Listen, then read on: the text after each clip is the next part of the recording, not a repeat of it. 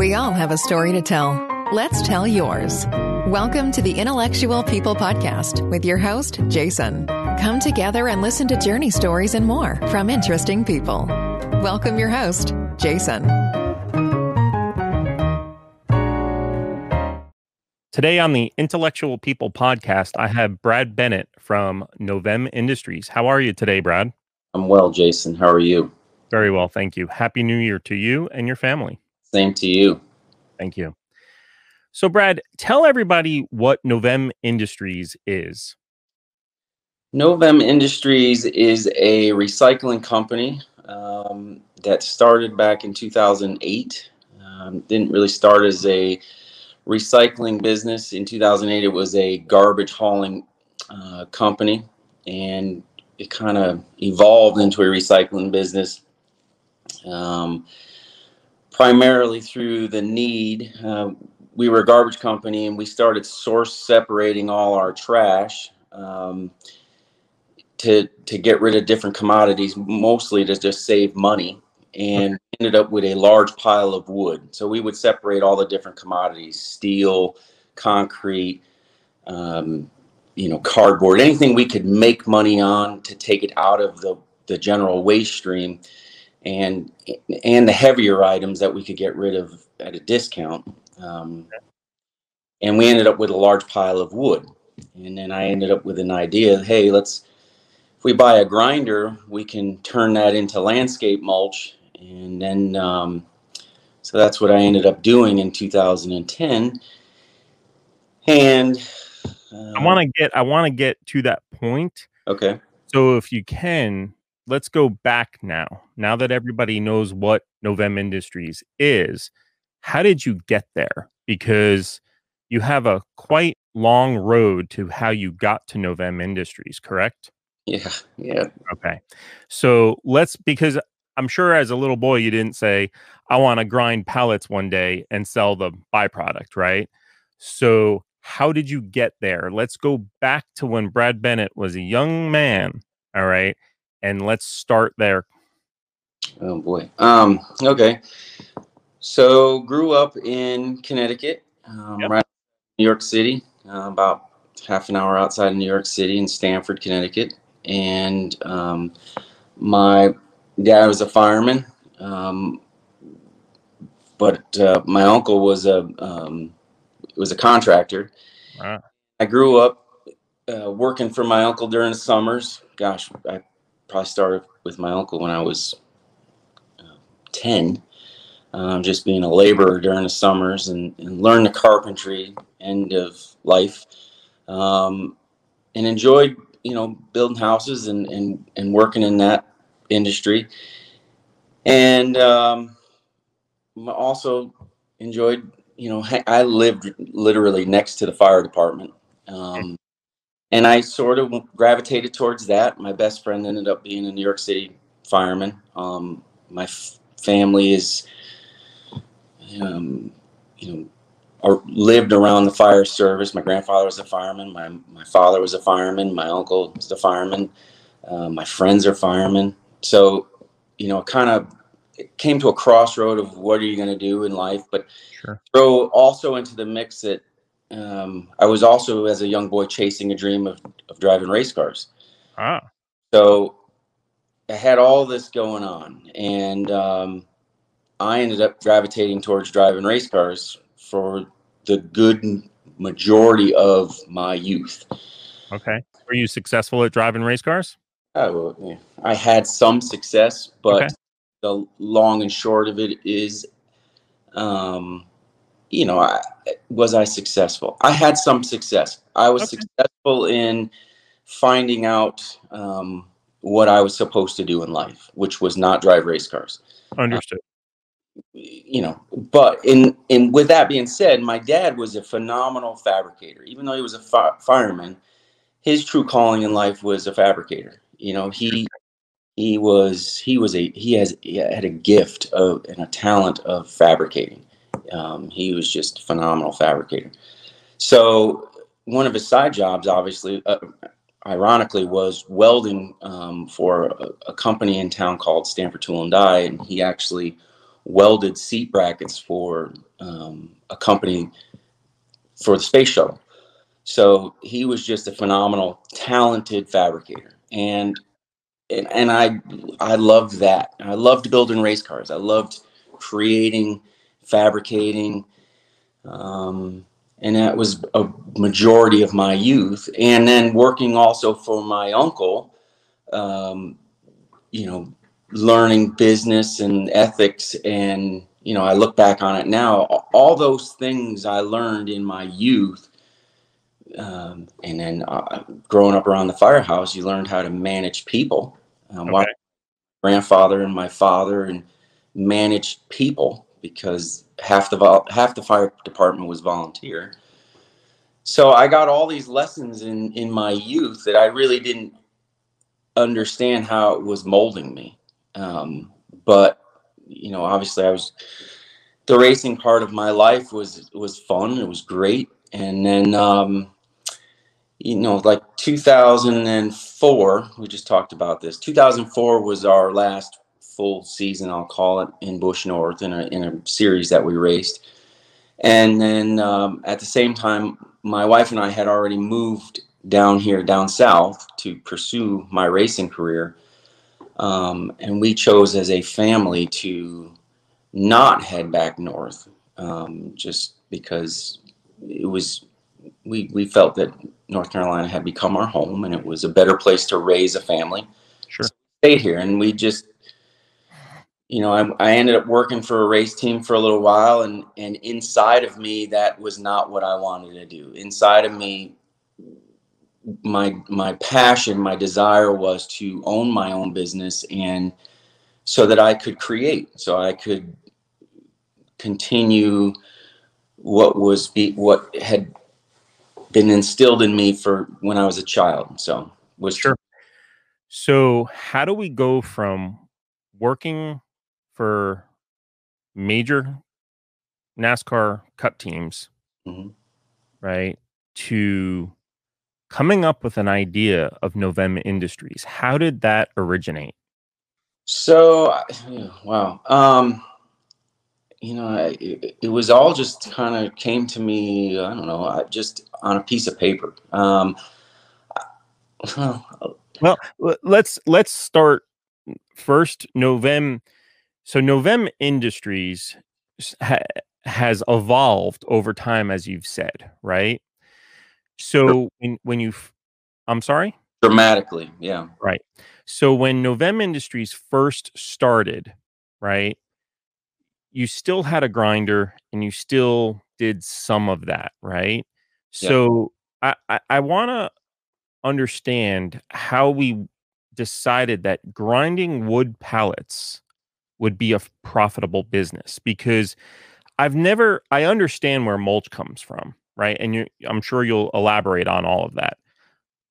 I want to understand though how grinding pallets and using them for other uses, which really is unheard of as far as I know, uh, came about, because that is what is so impressive to me.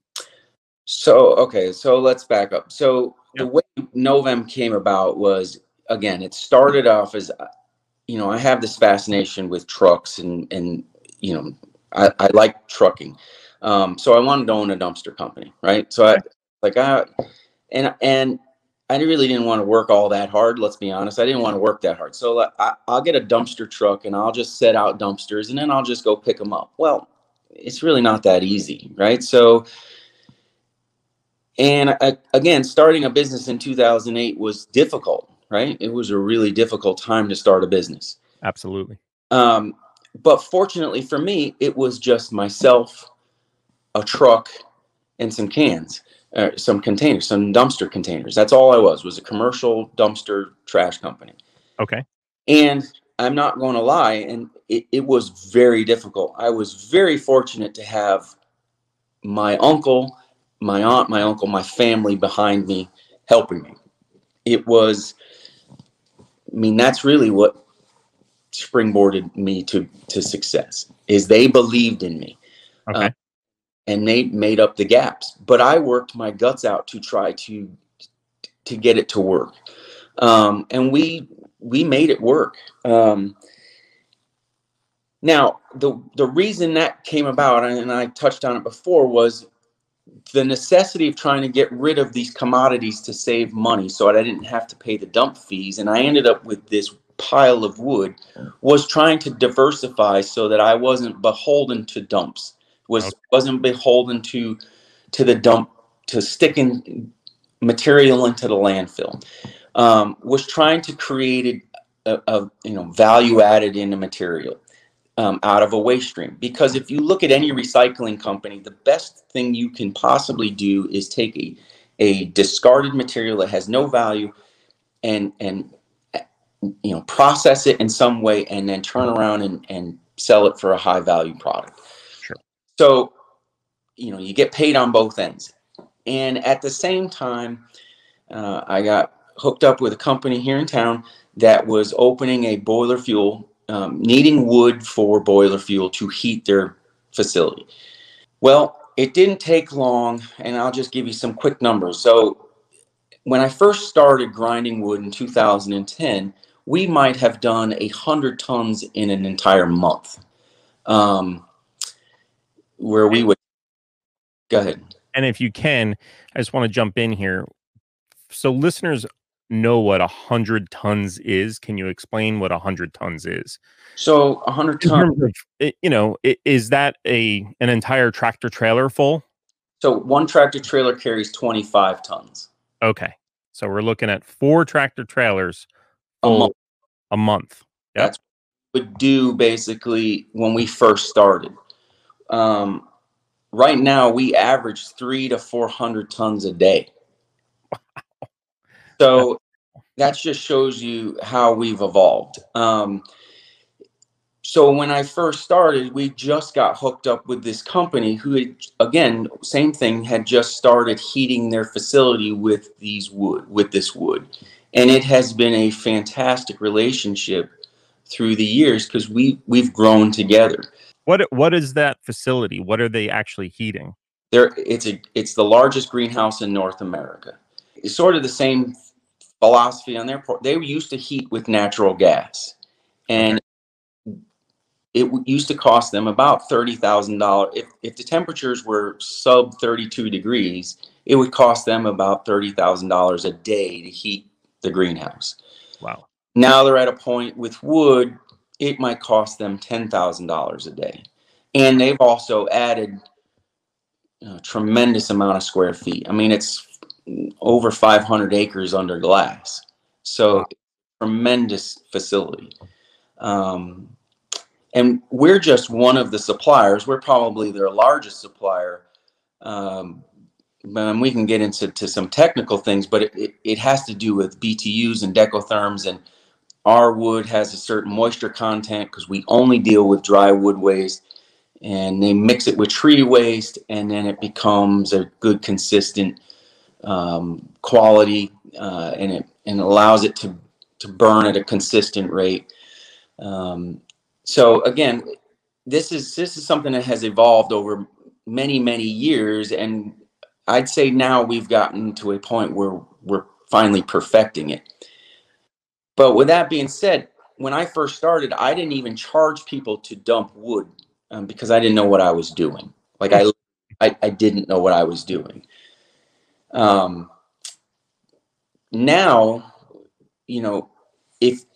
because it is actually more of a waste company. We're more of a waste company than we are actually a grinding company. Okay. The need to get rid of wood waste in this urban environment is more important than actually getting rid of the commodity. And in Europe, that's the model in Europe. In Europe, there are more people burning wood using the end product.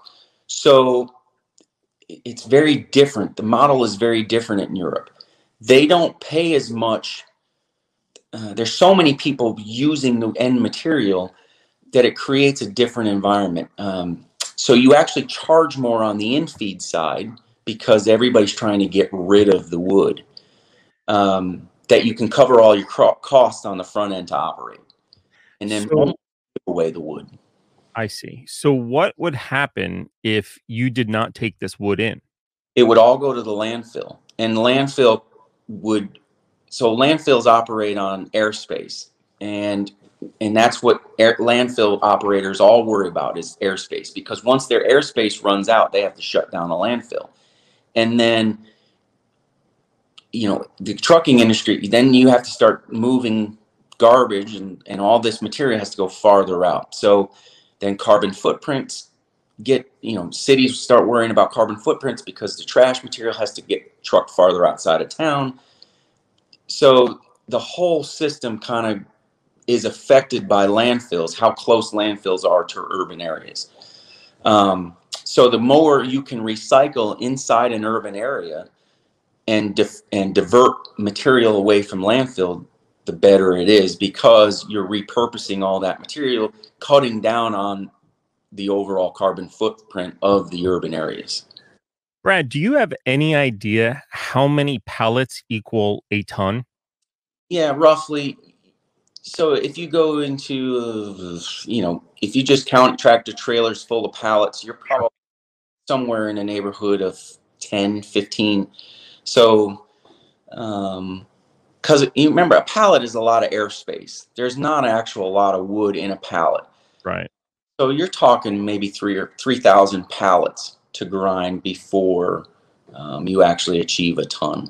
And also pallets are all, not all of them, but most of them are all kiln dried, because it's water weight. Well, there's two reasons. Water weight. So they try to dry out the pallets so they're not shipping water weight, but also for bugs and any type of contaminants. So they can be certified for food for the grocery market association. Is the wood hardwood rather than just pine? They'd like you to think it is, but most pallets are made out of junk. Really? Yeah, it's the cheapest material you can find. It's gum wood. Yeah. Okay. It's it's the funny thing is, so getting into all this, I've now become an expert in pallets, which I never thought I would ever have been. I went from driving race cars to becoming a grinder guy to now becoming an expert in pallets. And it's fun because you go through life. I guess that's what being an entrepreneur is you're never done learning, Right. And that's the fun part of this is it's always just around the corner is always some new experience. And that's the fun part of owning your own business, whether it's failing, because there's always a lesson in failing, or learning just as something new, or how something else is done, or how, that's why I love the Europeans. Is they're 30 years ahead of us in what we do in the recycling industry. And not to say that they have everything right, because they don't. It's just, it's fun to watch how they failed and not execute well. So, their machinery is certainly more interesting than ours, but again, we'll get into that later. So what do you believe, or has it been proven scientifically, that burning this wood at your customer sites is better for the environment as opposed to putting it in a landfill?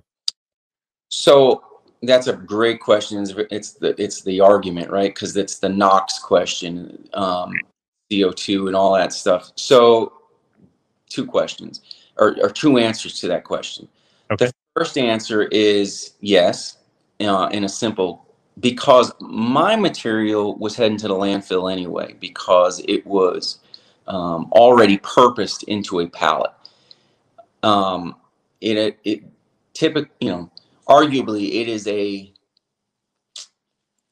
it was already a harvested tree, purposed, made into a pallet. Sure. So its only last possible choice was either to end up on Etsy, to end up in somebody's house, Right. to end up in a landfill, which would have ended up in a landfill at some point anyway. So let me ask the other side. Why not make injection molded pallets from recycled plastic bottles So instead? it takes more industry. We use large diesel grinders and stuff to do what we do. We're fortunate that energy's cheap right now. We'll see where that goes in the near future. But to make, because we're often asked this, to make plastic, it's way more steps and it takes way more energy to make plastic. Yeah, I understand. And then once you discard it, it doesn't break down. So there's that portion of it. It can never go to a final resting place or a repurpose. And you can't efficiently, cleanly burn plastic yet to make energy. Whereas we can actually do that with wood. Now, on that second part of that question, the place that I bring our material to actually has spent tremendous amount of money on scrubbers, so it's extremely clean. They're fine. I mean, they're stack tested constantly, and their final product being emitted is extremely clean. They're actually allowed to burn #2 fuel oil, so in the same boilers. So they spent the extra money to do it correctly, and they're I would say that and their permit only allows them to burn so much. So again, they're governed, obviously, but it's a great question. It's the tree side, like should you be cutting down forest to burn wood? No, I'll say no to that. But the slash that's going to hit the bottom of the forest floor that needs to be cleaned up anyway from development, that needs to go somewhere. Right. Go rot. You shouldn't just go rot in a landfill. Why not turn it into energy? So I think that's a conversation that everybody needs to have. I mean, obviously it's there's happy balance to everything, right? So Absolutely. Is there equipment out there that you can, for instance, the greenhouse could burn your product and also not only make heat, but maybe make electric? there Is is. that even possible? There are companies that make ORC units, which are called organic Rankine cycle units, that take parasitic heat off the smokestacks. Would use a working fluid. The parasitic heat off the smokestack would turn a turbine. Okay. Would use a working fluid that would also, be part of the organic Rankine cycle. Ultimately, making electricity. It would cost them some money. I don't know what the ROI is. They're expensive systems, but they're becoming more modular and frequent in Europe.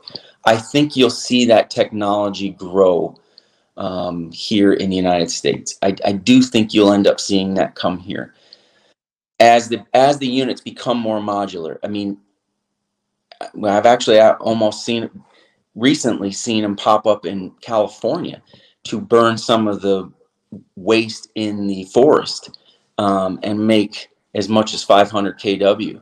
Wow. So yes, the technology's out there. It's increasing. I think as people become more and more aware, and especially in places that are rural that can't have the grid brought to them, they could, Sure.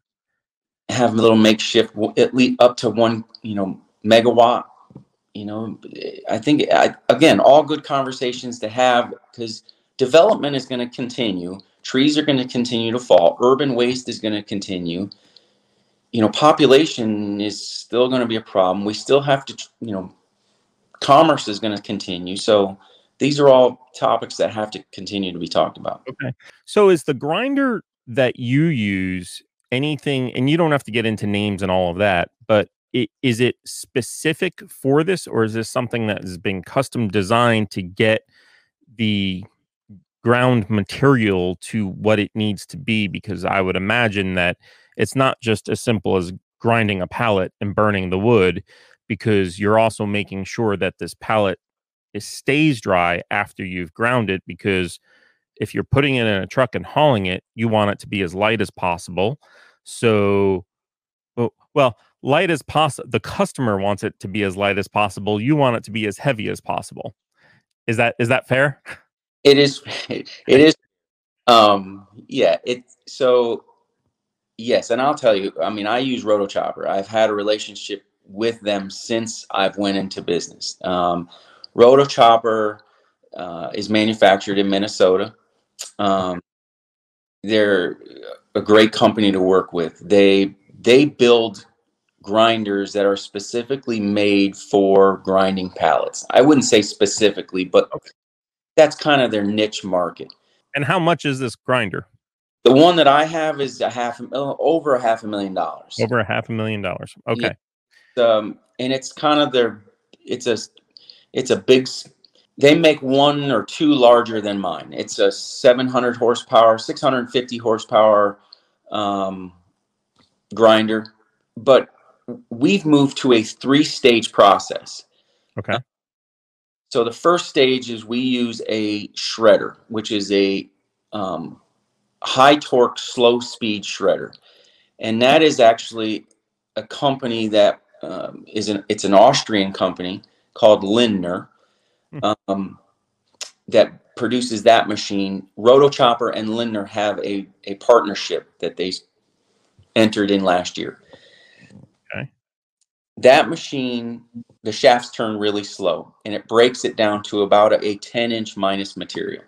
All that machine does is takes out the large, very large tramp metal, pieces of railroad plates, half-inch thick stuff, really, really damaging metal that we used to hit with our high-speed machine. So how does it have a magnet? Is that what it has? Yep, has a 36-inch by 72-inch wide rare earth magnet. Wow. Yep. So, and all the material goes underneath that, and it picks out all the steel. And can you recycle that? Oh yeah. That go to the landfill. Correct. We do total out of all our machines, we do about 33,000 pounds of steel a week. Amazing. Yeah. Recycled, which goes recycling. Yep. Goes incredible. So from that machine, we go to the next machine, which is our high-speed machine, which is the Rotochopper. And it never touches the ground. So it goes directly from the shredder into the Rotochopper and passes through two 2-inch screens. And then from that machine, which also has another two magnets, it goes from there into a screening deck, which is a Sandvik machine, which is a shaker deck material that passes on this shaker deck, and it splits it into 3 different materials. And that's to service 3 different customers.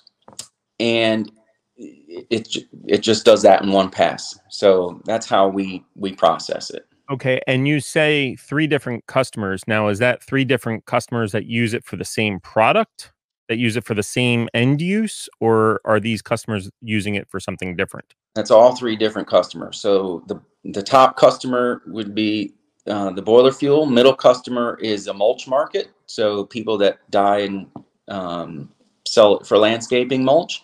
And the bottom customer, which are little tiny 3/4-inch minus slivers, that's getting pressed into MDF, medium density fiberboard. Really? Yep. So let's start with the mulch. So we know what you're doing with the boiler fuel. So you take another product and then you're selling it to companies that make mulch, or are you making mulch? I don't make mulch. You don't? No. So, and let's back up a little bit. So to balance, you said you wanted to keep it as light as possible. Yes. So we have to balance all of that. And at the same time, some people we get paid on volume. which Okay. mulch companies, we get paid on volume. And some other people, we get paid on tonnage. Now, you don't want to, but at the same time, I have to satisfy my air quality permit here in town by not making dust, not omitting dust into the air, which is very difficult with our product. Very difficult. Um, it's very difficult. But so we have to put on just enough water to keep the dust down. But at the same time, once the material goes through the mill, any water that's on it's kind of superficial, kind of just beats it off. Yep. And then all our material goes, except for one, goes straight into trailers so that we're not touching material. It's a very refined system. It just, the excavator puts it into the shredder, goes through the system, gets put into trailers, and then the trucks come and pick it up. Now, I'm going to back up here. We didn't start that way. This has been an evolution from a long time. It was never this pretty. I mean, it took a very long time to get here. So, And are you the engineer of how the process started and is today? Are you the sole person that has figured out the workflow for everything, and not necessarily the equipment per se, but certainly the equipment that you need, or you need to even fabricate yourself to figure out how it all needs to work? yeah. So yes, and that is my favorite part of this job. That is back to my that is back to my youth, back to racing. That is back to the little tiny barn that we used to build our race cars in, to make that little tiny space so efficient. Yeah. That's what I love about this job, is one, how to make this place run like a sewing machine through your equipment or efficiency or just cool stuff, because that's the racer in me, is the cool stuff. But more so, Be profitable at the same time, right? profitable at the same time, is the more efficient you are, because when you get paid per tonnage, you're kind of working on a fixed income. So the only way that you can get paid more is touch it less, right? So be more efficient. And at the same time, you're building in safety, right? So that's number one. If you make it easier to work on everything, and I came up with this theory last year, which was, I want everything to work at 60%, from my equipment to my men, so that everything lasts longer. If you can make everything work at 60%, everything's going to be better. Like all your people, from people to equipment, everything's going to be better. And you're going to get all your margins back. And that's my goal every day. And at the end of the day, I want people to come here and be stress-free. So create that environment that is just stress-free. Like, again, if you're working at 60%, there's no reason you come here and be stressed out. Like, there should be no. But Brad, a businessman would say, wait a second, if you're working at 60%, you're making 60% of $100 rather than making $100 of 100. Yeah. So you're giving a lot of money up. Isn't that true? Yeah, and I guess I'm very lucky and blessed that I don't chase the dollar. I never did this for the money. I never did this for the money. I did this so that I didn't have to get a real job. That's really the truth of it. I think I actually just had this conversation with somebody else. I never, ever started a business so that I would be a filthy rich millionaire. I did this for the challenge of it and for my freedom. And I think freedom trumps anything. Like, quality of life. I wanted to be able to leave and go watch soccer practice whenever I wanted. I wanted to be, and I want to be able to come here on any day that I want. I want to come here on a Sunday afternoon. That's why I want to come here. I like being an entrepreneur. Owning your own business is about the freedom to come and go when you want. and at the same time build wealth through assets. And that's kind of where I'm finally understanding what owning your own business is seeing the future of building wealth through assets. And I'm finally getting that balance, and I'm excited about that, because for a lot of times, for the longest time, I had to endure the suck, borrow money. It's not easy. It is not easy to own your own business. So if you would, can you expand on what you just said about building wealth through assets? How are you achieving that? I've been very fortunate to, through my company, meet really good people. Okay. Really good people, fine people and you meet really not good people too. And you learn, the older you get, you learn how to weed them out. I think that's probably the biggest takeaway of owning your own business, is learning how to fail less, how to fail smarter, because you're always going to screw up, right? Sure. You fail smarter. And you weed out the people that you just kind of get better at weeding out the people that you start recognizing, hey, I got no time for you. But I've been very fortunate to meet some really great people. And when I say building wealth through assets, is you let the company do what you need to do for you, and then you ultimately start capitalizing on assets, whether it's buying property or figuring out how to make money through good business deals. Just being smart with your money, expanding into other business ventures. That's what I've kind of learned, is don't stand still. Certainly don't get complacent. Get to a point, because that the entrepreneur spirit is to never be satisfied, right? To just continue to love the process of growing. Right. But I'm constantly looking, this place kind of runs itself, and now I'm able to just move to the next. And what do I want to do? What do I want to do next? How can I make this next thing better? And just to kind of branch off and expand into something different, an offshoot. How many people make up Novem Industries? We're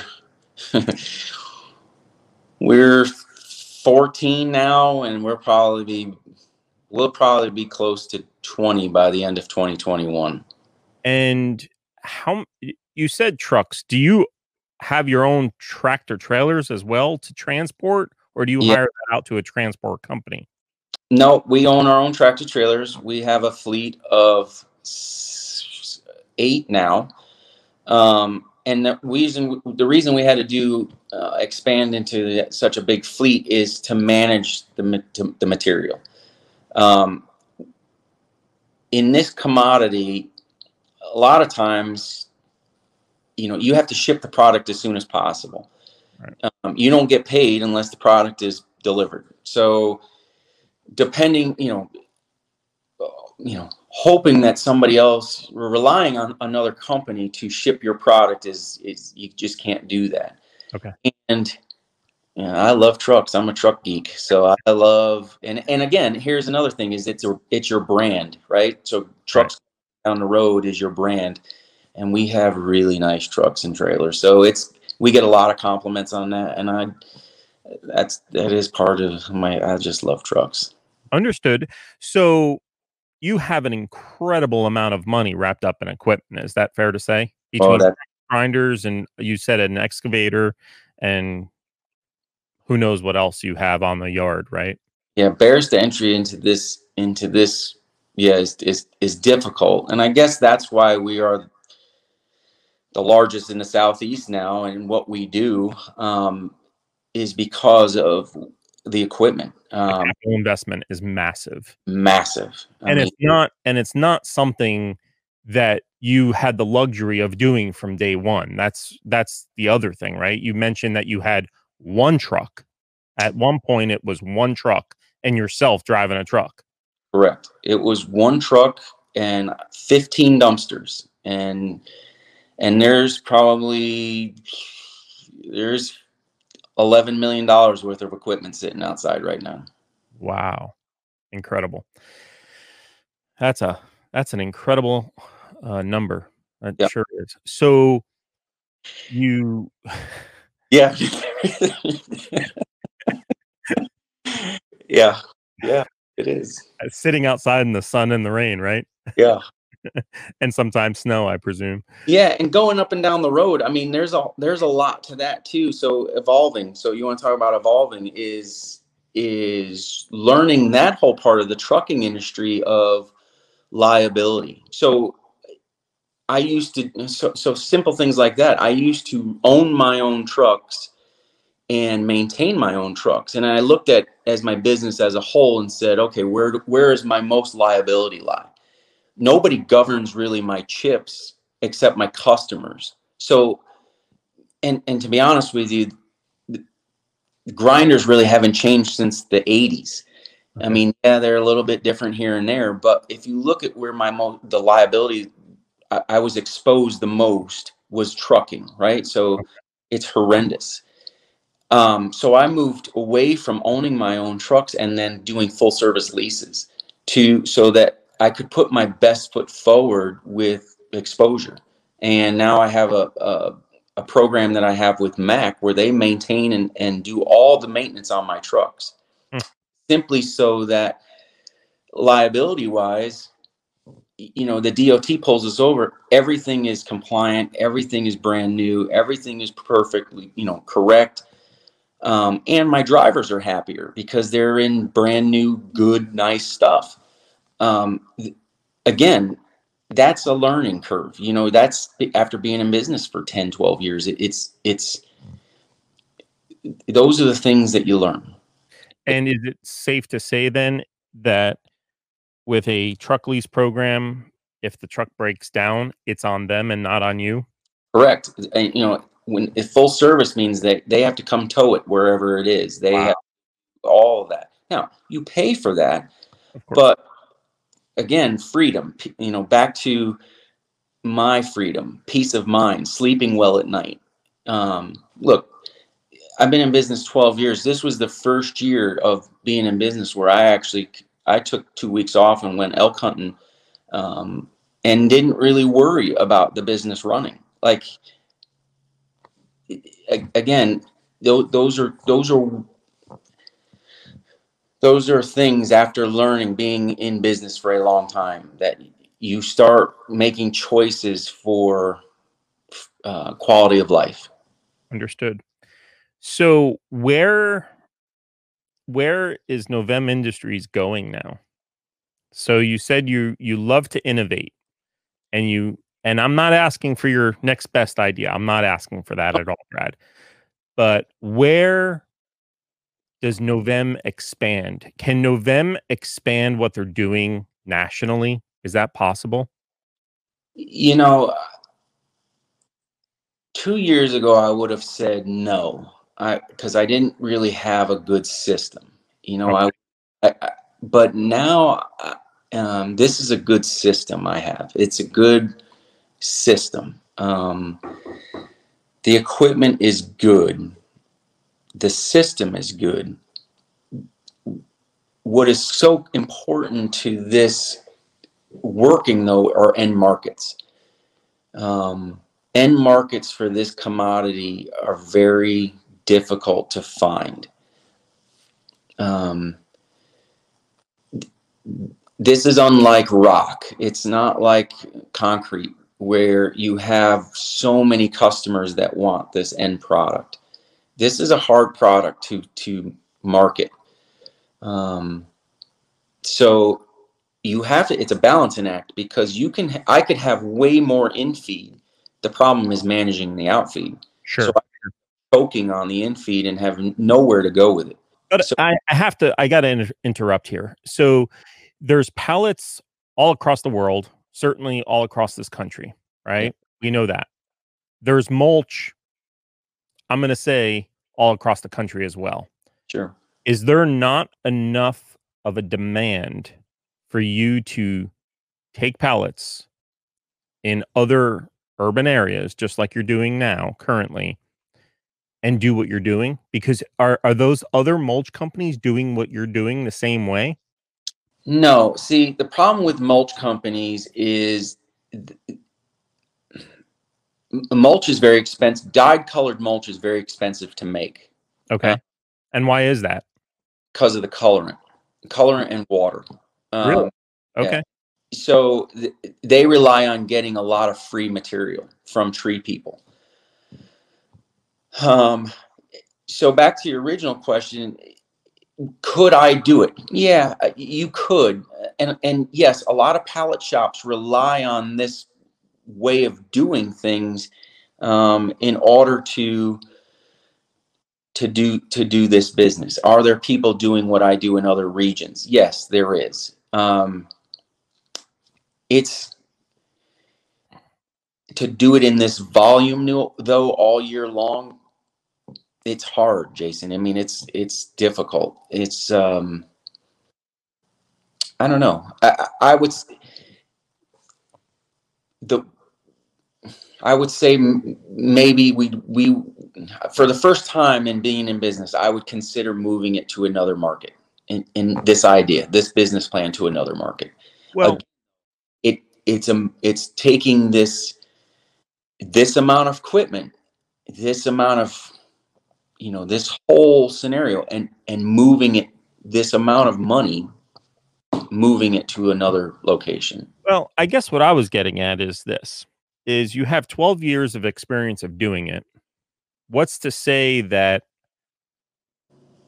some business owner that currently owns, let's hypothetically say they own a nursery, right? Yeah.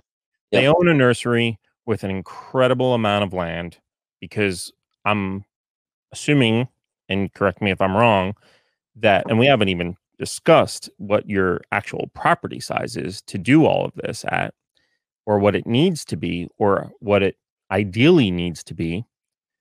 But they have a nursery and they see a need for something like this. What's to say that they can't hire you as a consultant and you help them get up and running, right? Mm-hmm. And that's how you're expanding your assets, as you say. Sure. I mean, that's certainly a possibility. That's certainly a possibility. There are people that probably are sitting on gold mines and don't even realize it. Correct. The urban part of this scenario is probably the big key part. You have to have the ability to collect the material.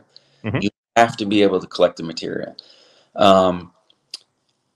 And then you have to be willing to put up with the towns or the cities and the red tape and the bureaucracy in permitting to get through all of that, and build partnerships inside the cities to get this done, because it's not easy. It is not.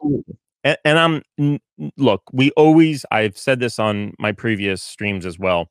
We always underestimate how difficult something is. Yeah. Always, right? We always think it's much easier than it really is.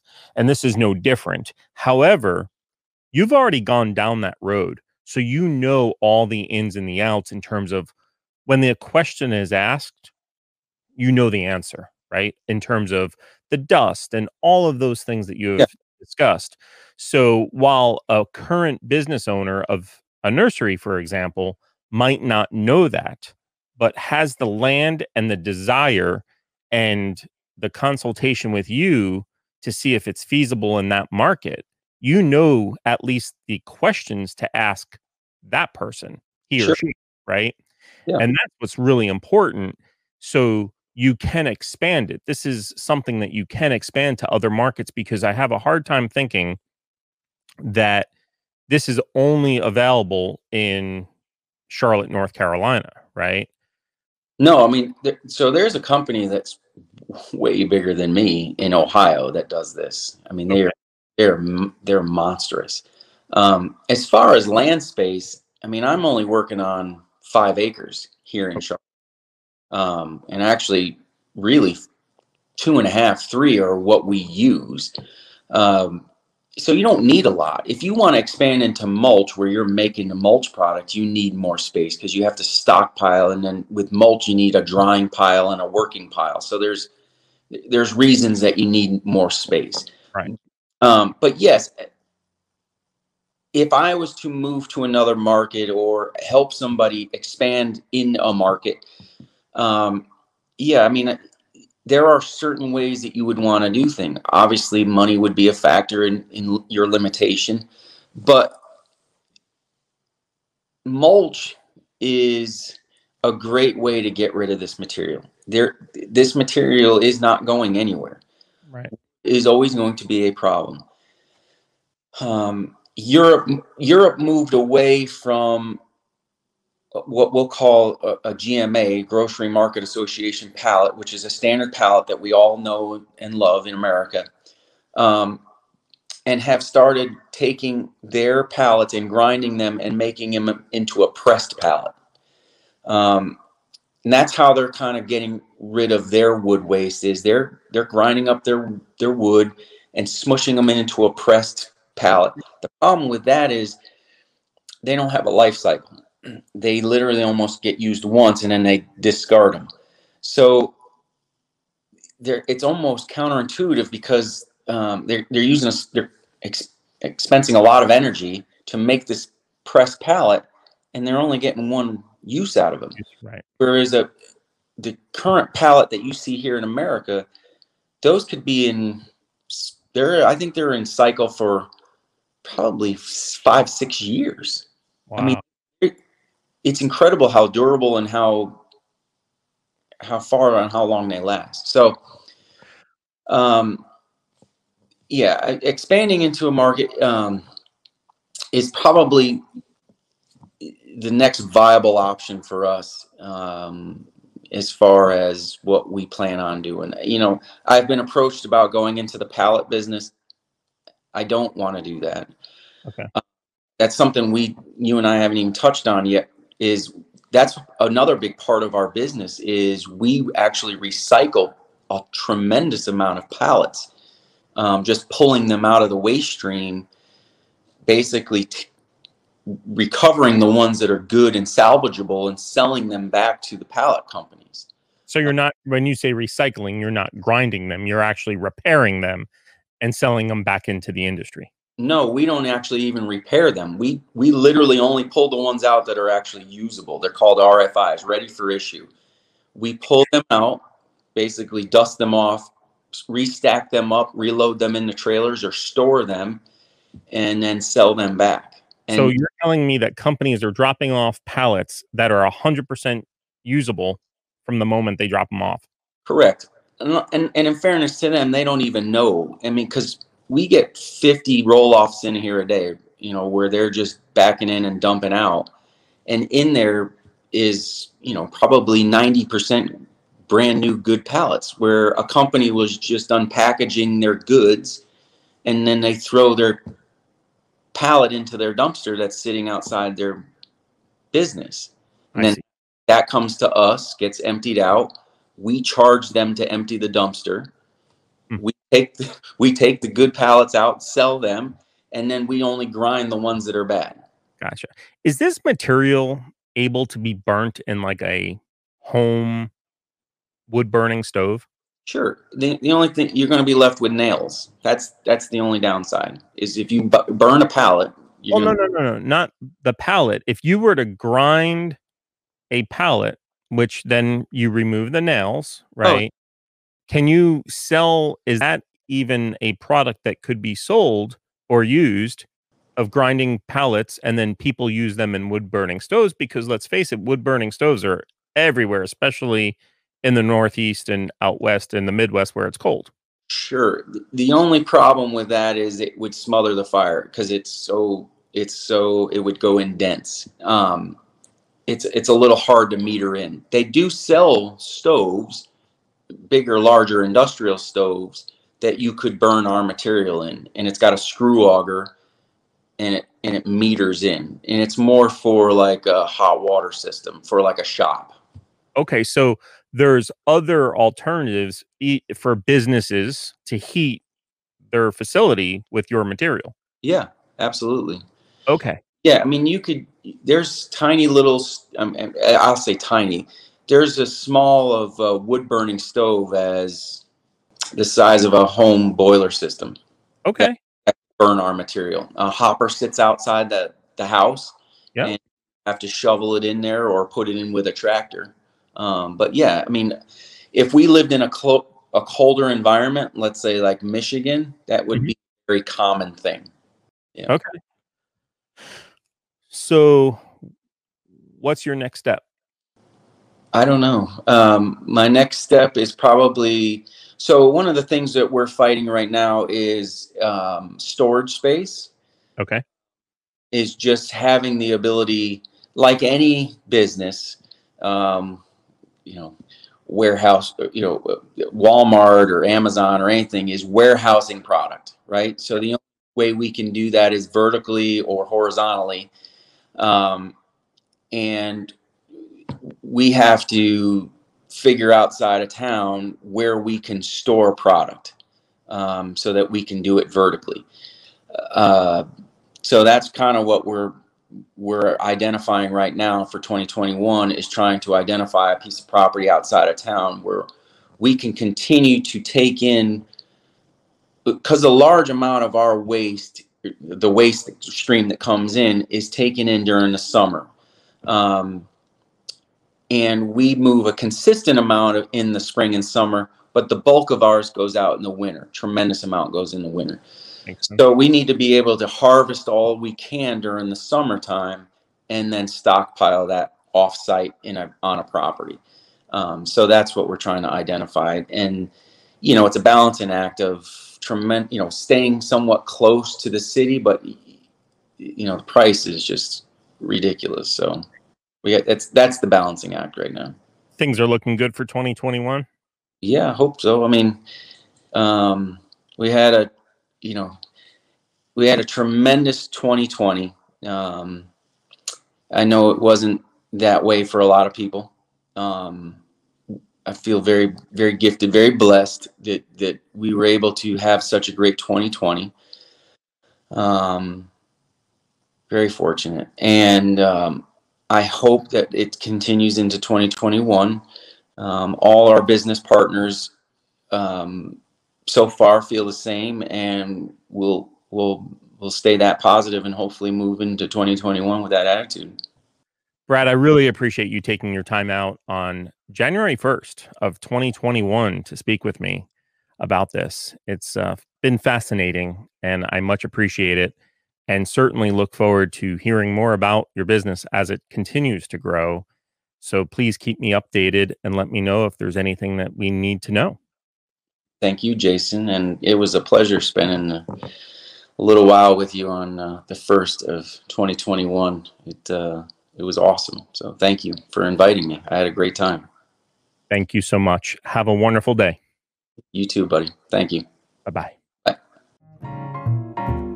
Thanks for listening. Find us on YouTube and Facebook at The Intellectual People Podcast and online at theintellectualpeoplepodcast.com. Check back for exciting new episodes.